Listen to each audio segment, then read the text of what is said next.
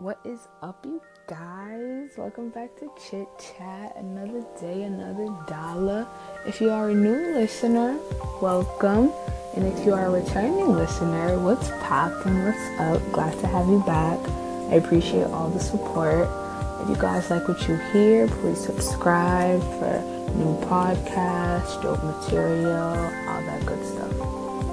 So, as forward thinking and boundary breaking and intelligent my generation is, we have the attention span of squirrels.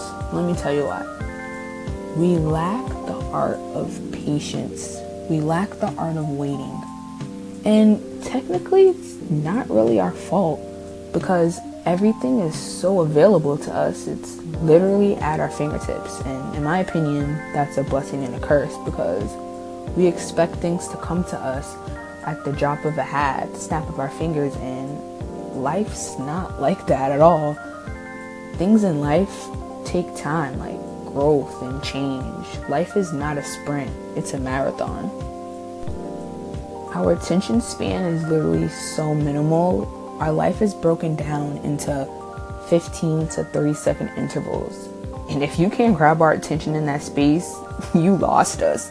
And that sucks because the journey is the important part. I feel like because we lack patience and our attention span is so small, it negatively impacts our relationships with people. Because patience is such a core element of relationships, not even just romantic, but friendships too. Anybody that you meet, the ability to take time to understand each other and where we come from is one of the core things that hold people together. And without that, it's hard to grow something that will stand up to challenges and trials. We have to understand that some things, we're going to be in it for the long haul. Not everything is going to be straight fast to the finish line, you know? But don't get discouraged if things take a while because little do you know, whatever's happening underneath the surface, it's brewing, it's bubbling, it's just waiting to come to fruition. Like for example, when you plant a seed, you don't expect it to grow the next day, right?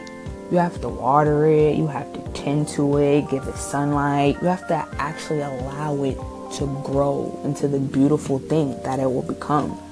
You can't force it, you have to let it happen naturally. So if you're listening to this, please don't be discouraged. There's nothing wrong with being patient. There's nothing wrong with the waiting game because what's going to come out of that is going to be way better than if you were to do the fast track and have something come at the drop of a hat. The waiting is the important. Life is not a sprint. It's a journey. It's a marathon and it's an adventure. And I think that we should bask in that and appreciate that and know that, hey, like, I'm waiting for a reason.